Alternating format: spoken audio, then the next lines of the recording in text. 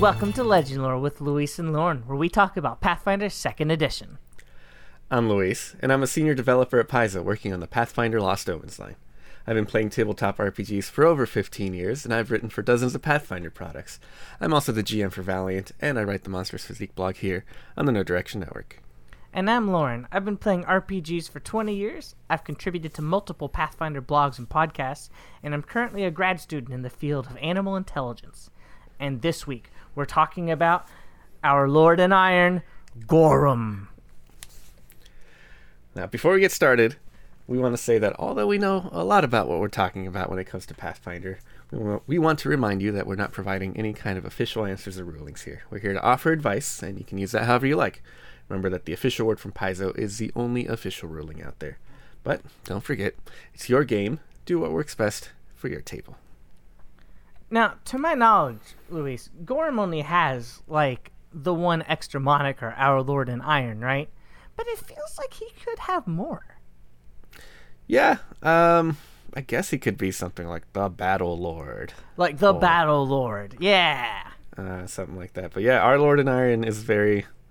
He's a very no-nonsense guy, and seems like you get one moniker, and that's what he's going to stick with. There's no sense in wasting time getting more names. Oh, that makes sense. He's a no-nonsense kind of guy. Mm-hmm. So, Gorum is chaotic neutral, and he is the god of battles. Let's go fight to praise his name. Yes, the god of battle, of strength, and of weapons, at least according to his stats in 2E. He is one of the 20 core deities, which I think we're planning to talk about most of them as time goes on, but we decided let's get started with the biggest and baddest of them all, at least depending on who you ask, Gorum. And he is all about physical might and using that might to prove yourself in battle, being the mightiest and finding victory in battle. Gorum's symbol is a mountain with a sword stuck in it. And it appears as just a spiky suit of armor, and you can see his burning red eyes from underneath the helmet. Yeah, he's just a big, scary knight. Very World of Warcraft, overly designed with lots of spikes and stuff all over. But it's great. It's a great look, and he wields a great sword, which is also his favorite weapon. So just imagine the biggest, scariest, evilest, even though he's not evil, but, most death metal knight that you can think of, and that's Gorum.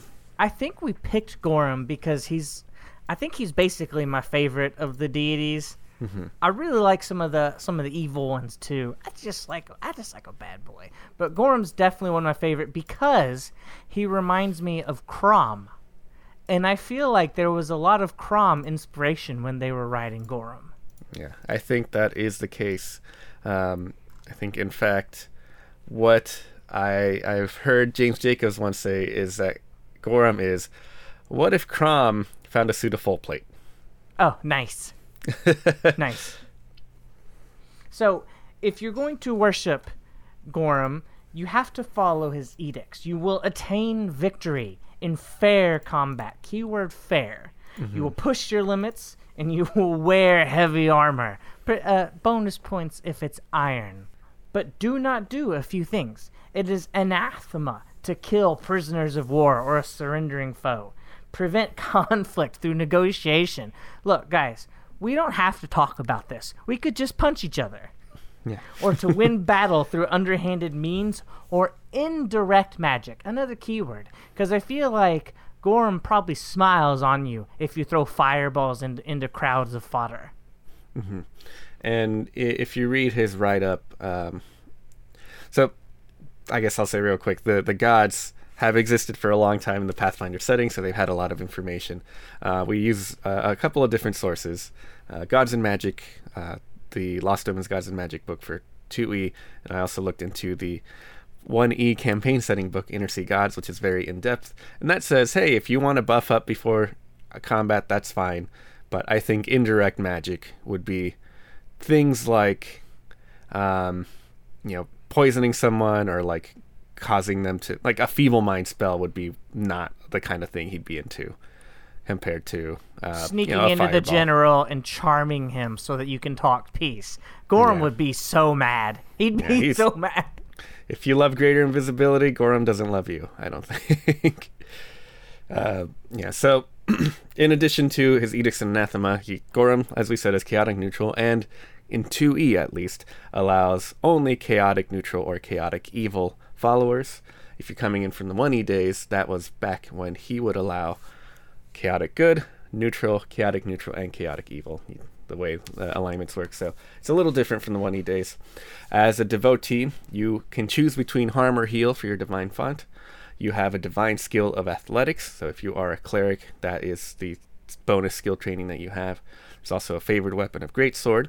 He offers the confidence, destruction, might, and zeal domains, as well as granting you True Strike, Enlarge, and Weapon Storm as additional spells. And finally, there's an extra thing that got added in Gods and Magic. There is a background that specifically is tied to a specific deity, and each deity provides a different set of ability score boosts with that background. So Gorham's divine abilities are either strength or constitution. So if you happen to be the worshiper who takes that background, that's what you're getting. A few extra little details. If you look at the Gods and Magic entry, it says his realm is in Elysium. It's a place called the Clashing Shore.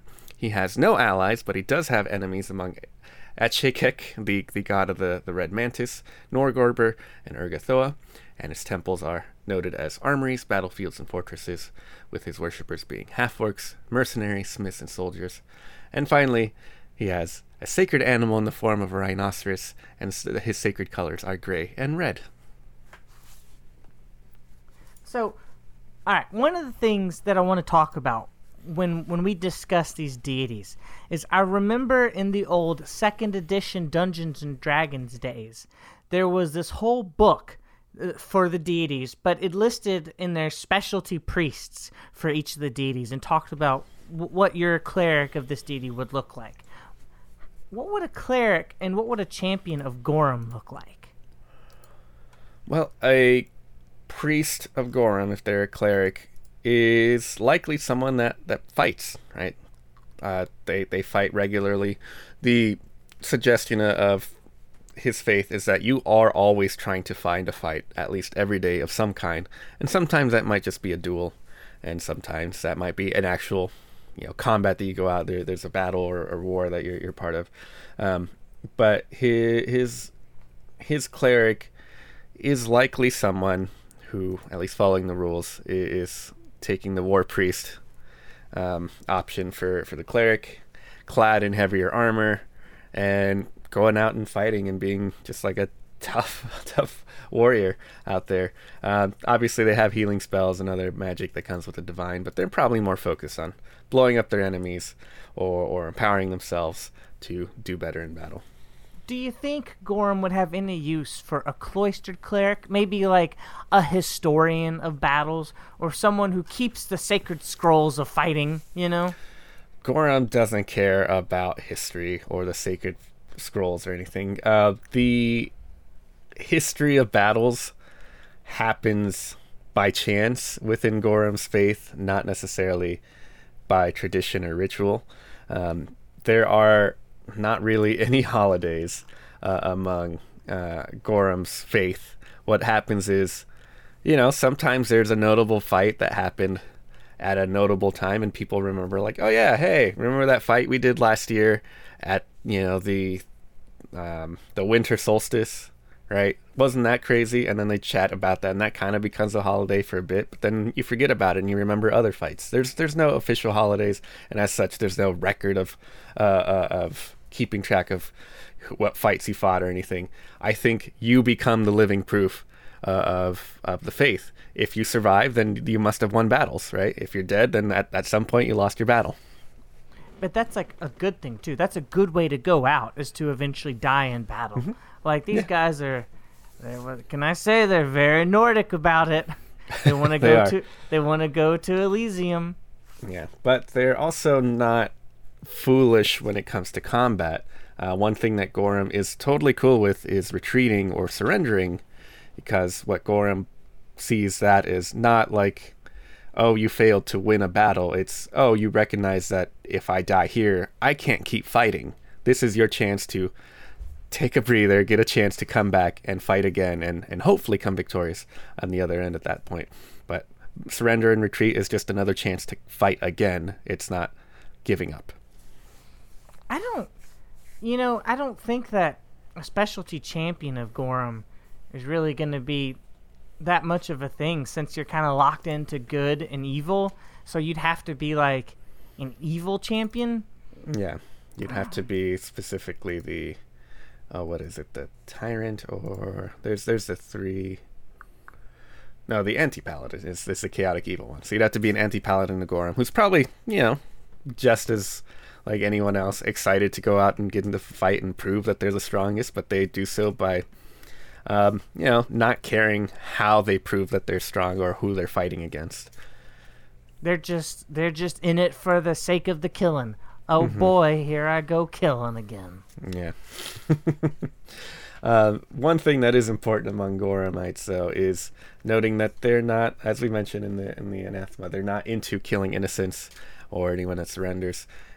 If they're innocent, they can't fight, right? And that's not someone who's worthy of fighting. And if it's someone that surrenders, they are, like you, someone who could be looking to fight for another day, and you deny them that opportunity. So be careful about who you kill. Now, when we were brainstorming how to do our episodes on deities, we were thinking about coming up with, well, maybe I'll come up with, 2 different interesting worshipers, and maybe you did. And I think, listeners, we decided that it would be more interesting to just go down each class and talk about if that would work well as a follower of that deity. So to start it with, I think alchemists could make for a decent Gorhamite, because you're building bombs and blowing people up. Yeah, Gorham's totally fine with siege weapons and the like, so if you're throwing big bombs that blow people up, that's great. If you're drinking mutagens that make you stronger and then you wade into battle, that's perfect. So I don't see any problem playing a Gorhamite alchemist. Barbarian is like a prototypical Gorhamite. It's the Gorhamite. It's the one. Like, moving on, I think, right? Witness me! Oh, Bard's interesting. Because, then you get into, like, war songs, especially, like, a battle muse bard. Oh, that would work really well. Yeah, a Skald is a perfect Gorhamite, I think. And leading the charge in the battle as a bard feels like a perfect kind of thing. I still think the jury's out on Druid. So I have a take on Druid.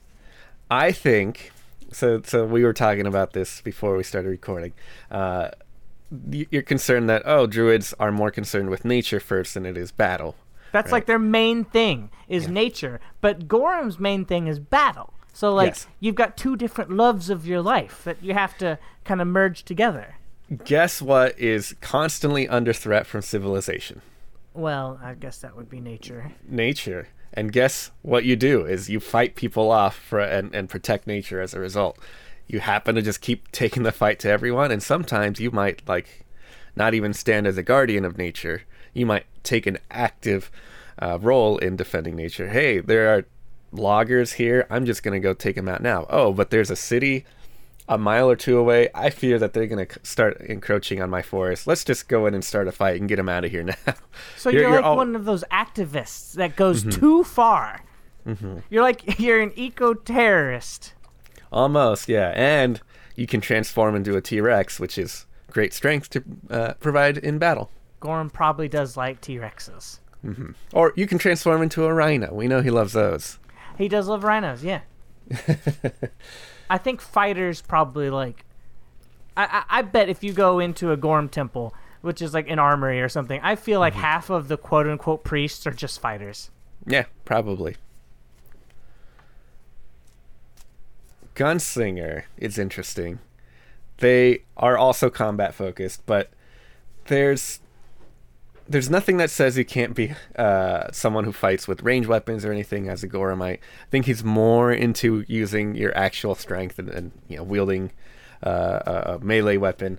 But gunslingers are fine, and they make big explosions, which is pretty cool. Gorham does like duels. The thing is, if anyone is slinging iron, I think it's a gunslinger. That's true. Right? Yeah. So I think it ends up being a net positive for the gunslinger as a worshiper. And one of the gunslinger ways is like a siege engineer, isn't it? Yeah, there are ways to get really into that. So yeah, no problem. I don't know if... Okay, I have two minds about Investigator. On Yeah. one mind, I still think you can reflavor Investigator to just be like a tactician, in which case it would work really well. Sure. But just like off the cuff, like Dick Tracy kind of Investigator, I don't think that fits at all. Yeah, I think Investigator has a harder time to do it. There's nothing that immediately supplements the Gorham flavor with the mechanics, right? There's no obvious like, oh yeah, take this option and that's how you do the Investigator. Sure, you can study your target and overcome them, but that's you more using your wits and ingenuity than your outright strength, right? So I feel like a general laying out battle plans is also praying to Gorham at the same time. I think Sure. that's one of his prayers, is laying battle plans. yeah, but I think Gorham sees that as a secondary thing compared to like the might of combat, right? Yeah. So if you want to worship a war god and be into tactics and stuff, there is a one in Knights of Lastwall, which is all about. She is lawful neutral and is all about the strategy of combat and stuff like that, rather than just the outright might and brutality that is combat. Now, one of the worshippers from the book is a smith, and is Inventor not like the smith class? Yeah, you're making new weapons. You're shaping that iron into new things and new ways to defeat your foes. That's perfect. I don't know if Magus makes Gorham super happy, but I don't think he minds it either, you know? Yeah, Like, you're still hitting people with swords. Yeah, the Magus tool set is more inclined to direct magic as opposed to the non-direct magic that he's not really into. So you're blowing people up with shocking grasps or the like. That's still good. It's just supplemental magic as opposed to indirect magic. Yeah, it's a little less just like strength, but you know who is strength? That's the monks. Yeah, that is the monk. There's a note about Gorham appreciating Irori's search for like physical perfection, right? You're gonna be stronger and stuff, but he's not so into the fact that that's all it is, that it's not being used for any martial endeavors. You become strong, great, but you don't go and fight anything. What's your deal? Come on. What's the point? So monk, that is very easy to. Yeah, I'm just seeking physical perfection, and then I'm gonna prove it by fighting people. You are the Ryu from Street Fighter, always looking for the next big, toughest fight. Battle Oracle. I mean, it's right there, right? Yeah, I know. That one works so well. That's such a good thing. I have a player in one of my campaigns right now who is a Battle Oracle and is right alongside the Cavalier and the Ranger. Not the Cavalier, the champion and the Ranger, and doing just as well in melee combat as them. And it's just like, that's great. He proves it. He stands just as mighty as all the other warriors. With Dark Archive coming out, let's talk about the Psychic and the Thaumaturge. I feel like Psychic doesn't fit. Psychic is, Psychic is more like your mind over matter kind of idea. And until we see the final Psychic, there might end up being a subclass of the Psychic, which is like the Battle Oracle or the Battle Muse that is focused on like the physical might. But yeah, right now I think just like anyone, you can go out and improve yourself in battle and win and stuff. But are you doing so with the might in the way that Gorham likes to see it? Maybe not so much. You're going to win battles, and that's going to be good, but maybe you're not living up to your full potential in Gorham's eyes. I think that's probably the best way to go about it, because I feel like you could be like, watch me battle Gorham, and then like hit someone with a mind blast. and he'll give you a thumbs up maybe, but it's not gonna be like, I don't think it's what he's into that much. He's gonna be a kind of disappointed dad watching on. He's like, yeah, you did it, but like he's not gonna be cheering from you from the sidelines. Now I actually think the thaumaturge would work pretty well, because you could get like these artifacts of battle, and you could channel them to create more battle. Yeah, and much like the investigator, you're finding the weaknesses of your foes, but you're exploiting them in different ways, I think. Well, maybe not so much. I guess they're both kind of using your ingenuity, but I think using your artifacts of battle, I think, is the best way to represent that as a thaumaturge. When it comes out, I guess we'll be able to see if it works a little bit more or less. Yeah, we'll see for sure. Now, every army, before they invade, what do? They do reconnaissance. They send out scouts, and nobody is a better scout than the ranger. That's true. And Gorham, it's mentioned that Gorham appreciates, siege weapons and stealth and stuff like that as part of combat. He's more into direct fights, but knows when that is employed, that it's usually for good reason. There's room for that on his battlefield. So Rangers are definitely within Gorham's good list. He's up there on the let's go for that, says Gorham.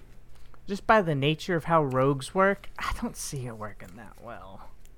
Like they are in a lot of cases in direct combat, right? It just happens to be that they're flanking with their buddies or whatever to catch their foes off guard. And there is the ruffian rogue who's all about strength and intimidation and stuff. So there are ways to do it. It's not quite all the way there the way that a fighter or a monk or a barbarian is.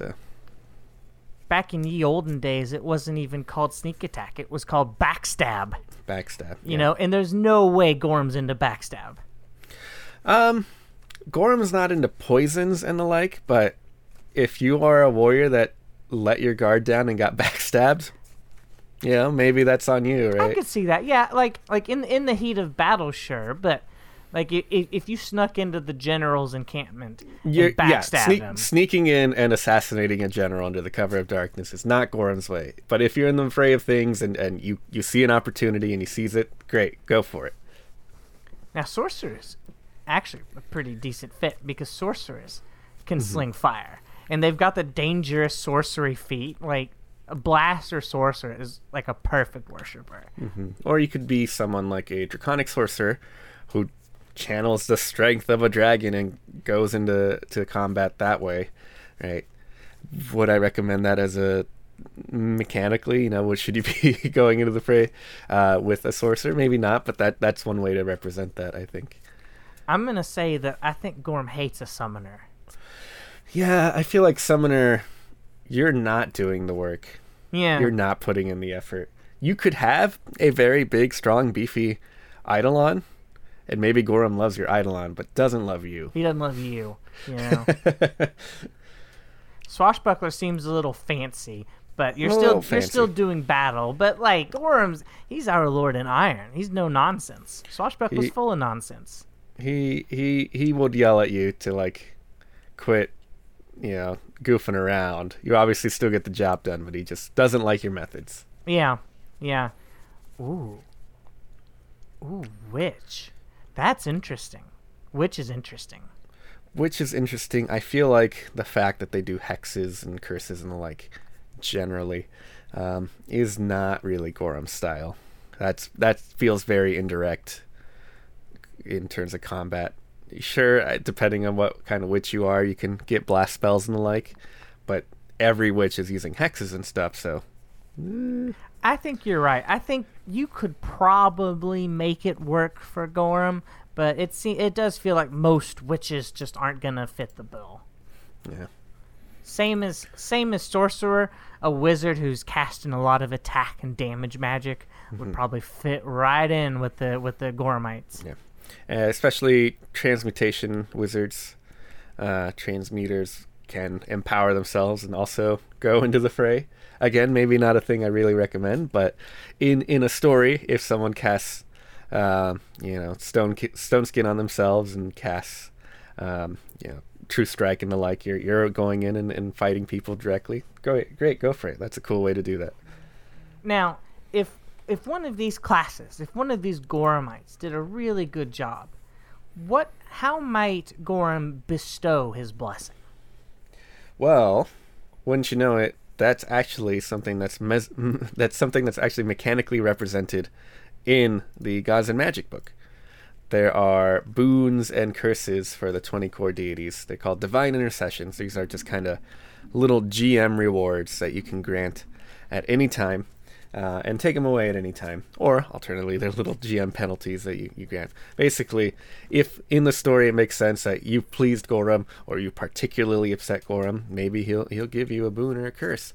So some of these boons that we have here, which are nowhere near exhaustive, you can come up with new ones, but one of them is the minor boon is at any time you can just draw a weapon from kind of out of nowhere, and you have an iron weapon that Gorum grants you, and as long as you keep fighting with it, it's yours to keep. It's pretty cool. Another thing is you can make your greatsword attack all the more powerful. You can grant your greatsword strikes a forceful trait, and the major boon that Gorum grants is the ability to keep on fighting. If you would go down at 0 hit points, you instead get restored back up to half of your maximum hit points and keep fighting, though you do become doomed 1 in the process or increase your doom condition. I feel like you have to have really impressed Gorum to make that one happen. Like, what would you have to do to get that kind of major boon? I think if you are like the last warrior standing in a super duper tough fight, we're talking like end game campaign, final boss battle, and it's just you left and you're getting close to winning, it's not necessarily like a done deal that if you get one more attack in you're going to win, but hey, Gorum is excited to see how this fight plays out and wants to keep it going for just another round or two. He'll do that. That sounds cool. That actually makes a lot of sense too. He just wants to see the fight unfold. Just got to keep fighting. It's been a worthy fight. It's a fight worthy of his attention, so he wants it to keep going for a little bit longer. And whether or not you win, we'll see, but it would still be a glorious battle in the end. Now, if you once fought in the name of Gorum, but now you have turned to a life of cowardice or slaughter of the innocents, you might draw a curse from Gorum. With your minor curse, he's going to reward your cowardice with frailty. Any armor or shield that you wear or wield is going to reduce its AC bonus by 2, so you're just going to be easier to hit. The moderate curse is that your attacks with your weapons or your unarmed attacks, they decrease in damage by 1 step. I know that we don't use a D3 here in Pathfinder, but I would definitely make my players roll a D3 with their fist attacks. I would definitely do that. Or the major curse is you just get tuckered out when combat starts. It's just, you get so tired. As soon as combat starts, you're fatigued and you're slowed 1.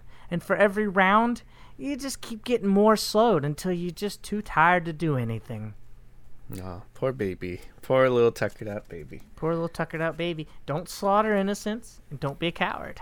Yeah. I feel like on all of these divine intercessions, I don't think you're going to gain the god's curse unless like one of 2 things happen. Maybe if you defile a shrine that they really liked. Mm-hmm. Or if you were once one of their worshippers and now you have done their anathema, I think you might earn the curse. Yeah, I think any common situation where the GM isn't being a jerk, but you would have fallen as a paladin, if you think about that kind of stuff, that's probably earned you a curse.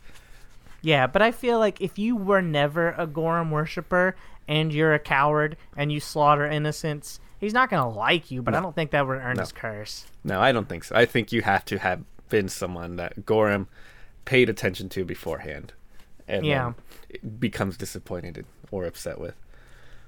Now, I've got in here that I just want to kind of brainstorm a little bit. Like, you don't think that, they have any holidays, but you kind of touched on what I was thinking, where, like, maybe they would commemorate, like, a big battle. Like, they would get together.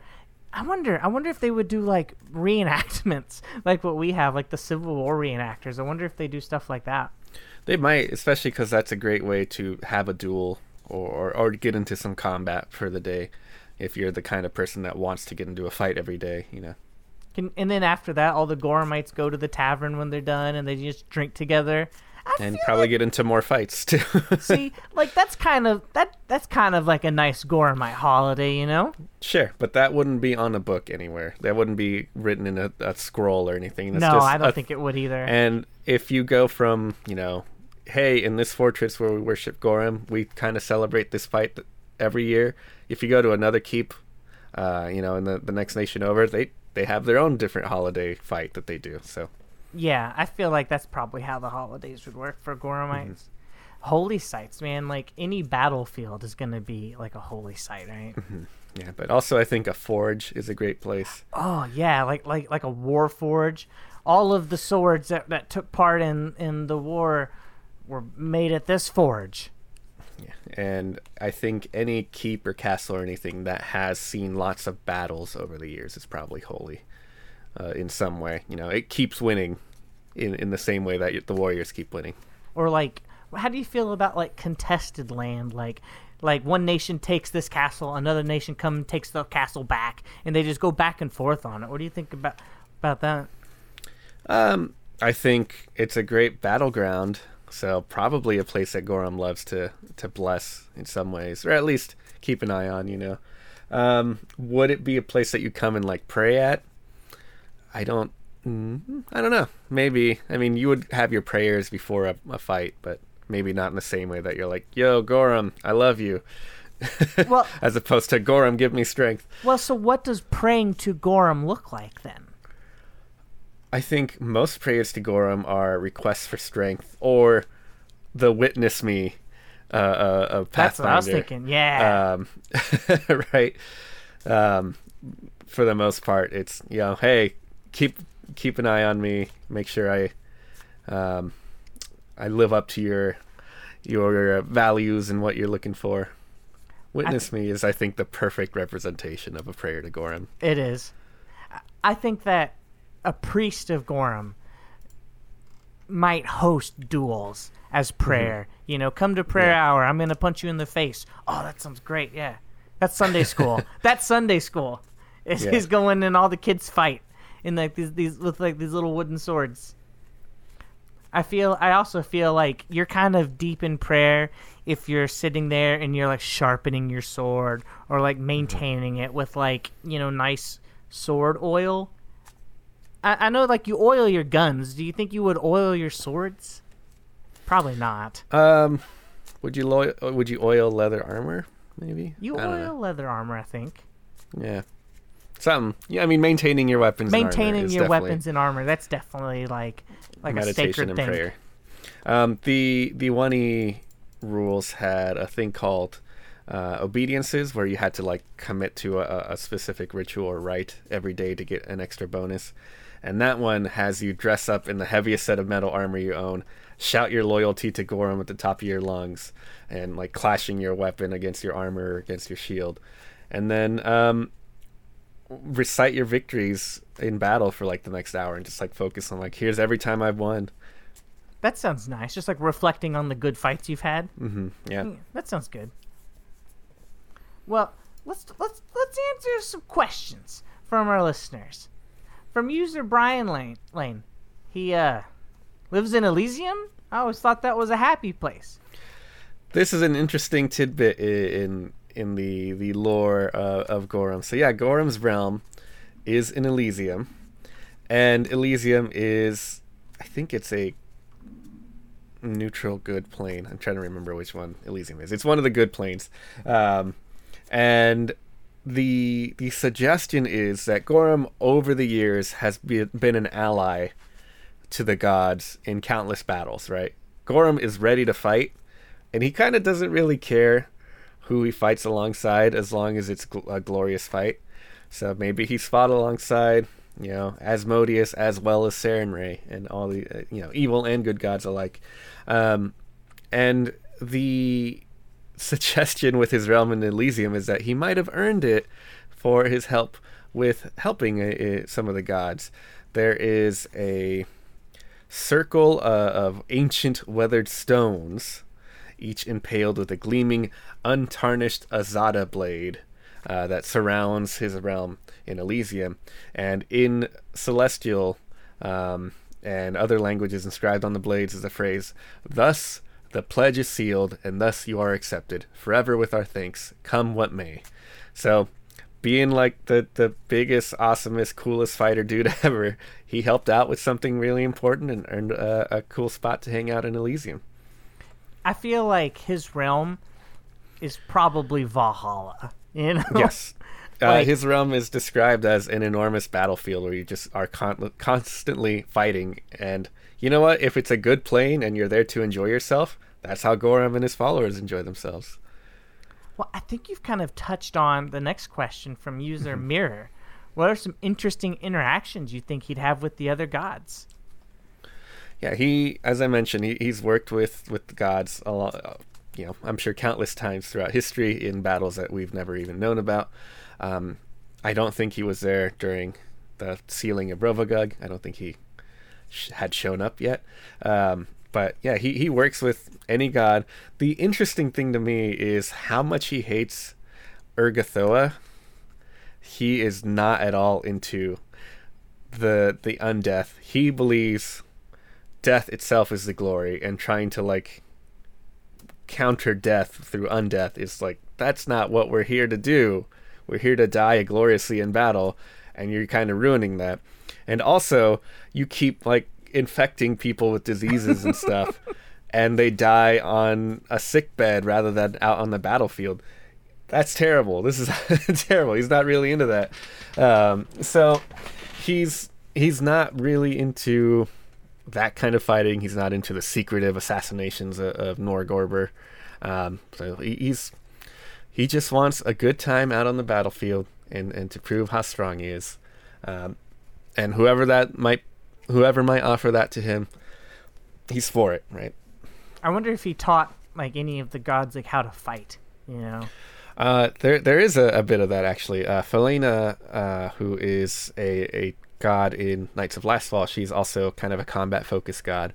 It says that they kind of exchange training and philosophy every once in a while. They swap techniques. So there might also be stuff that he learned from others. He's like, oh yeah, this is an even better way to fight. Heck yeah, I don't care what it is. It's gonna make me stronger.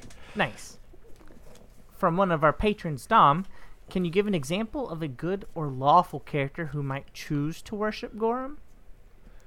Good or lawful character? I think lawful, you're gonna run into a few more problems because you're gonna be like, oh, you gotta fight this particular way, and this is the most honorable way. And Gorham's like, if it's strong, I don't care. But yeah, I think you can be a good character and fight for Gorham. Obviously, the rules don't necessarily allow for that, but you can still be good and be out there enjoying your battles and proving that you're strong. You might just happen to do it by taking out the world's villains, right? See, I think there's a strong place for lawful characters among the Gorhamites. Because, like, soldiers have to be lawful. I mean, not really, but, like, kinda. Like, you have to, like, follow the rules of the regiment. And Sure. you get up at the right time, you eat the food at the right time, you do the drills at the right time. I feel like soldiers are going to be lawful, and a lot of them are going to pay lip service to Gorham, for sure. Yeah, I could see that. One more question here from our patron, Gina B. Why is the anathema of kill prisoners or surrounding foes? Yeah, why is that a thing? Mercy doesn't seem very warlike. I don't think it's really that he wants mercy. He's pro battle. He's pro like showing your strength, but he's not pro slaughter. Sure. He's not in it just for the sake of killing. I don't think he's not the god of random violence. He's the god of battles, Glorious battle, yeah. There's not glory in fighting someone who can't defend themselves or has already given up, right? At that point, you're not proving anything. You're just like, oh, I know how to swing this sword. Yeah. And as I mentioned earlier, any prisoners or people that surrender that you just kill were denied the chance to prove themselves again in later battles. Well, with that, it is time to make a tactical retreat, because that's all we have for you today. Make sure to check out the rest of our content on the No Direction Network. If you like this show or any of other blogs or shows, please consider supporting us on Patreon at patreon.com/nodirection, because it's the support of our patrons that make this all possible. Until next time, I'm Luis. And I'm Lauren. Thanks for listening to Legend Lore, and as always, it's been legendary.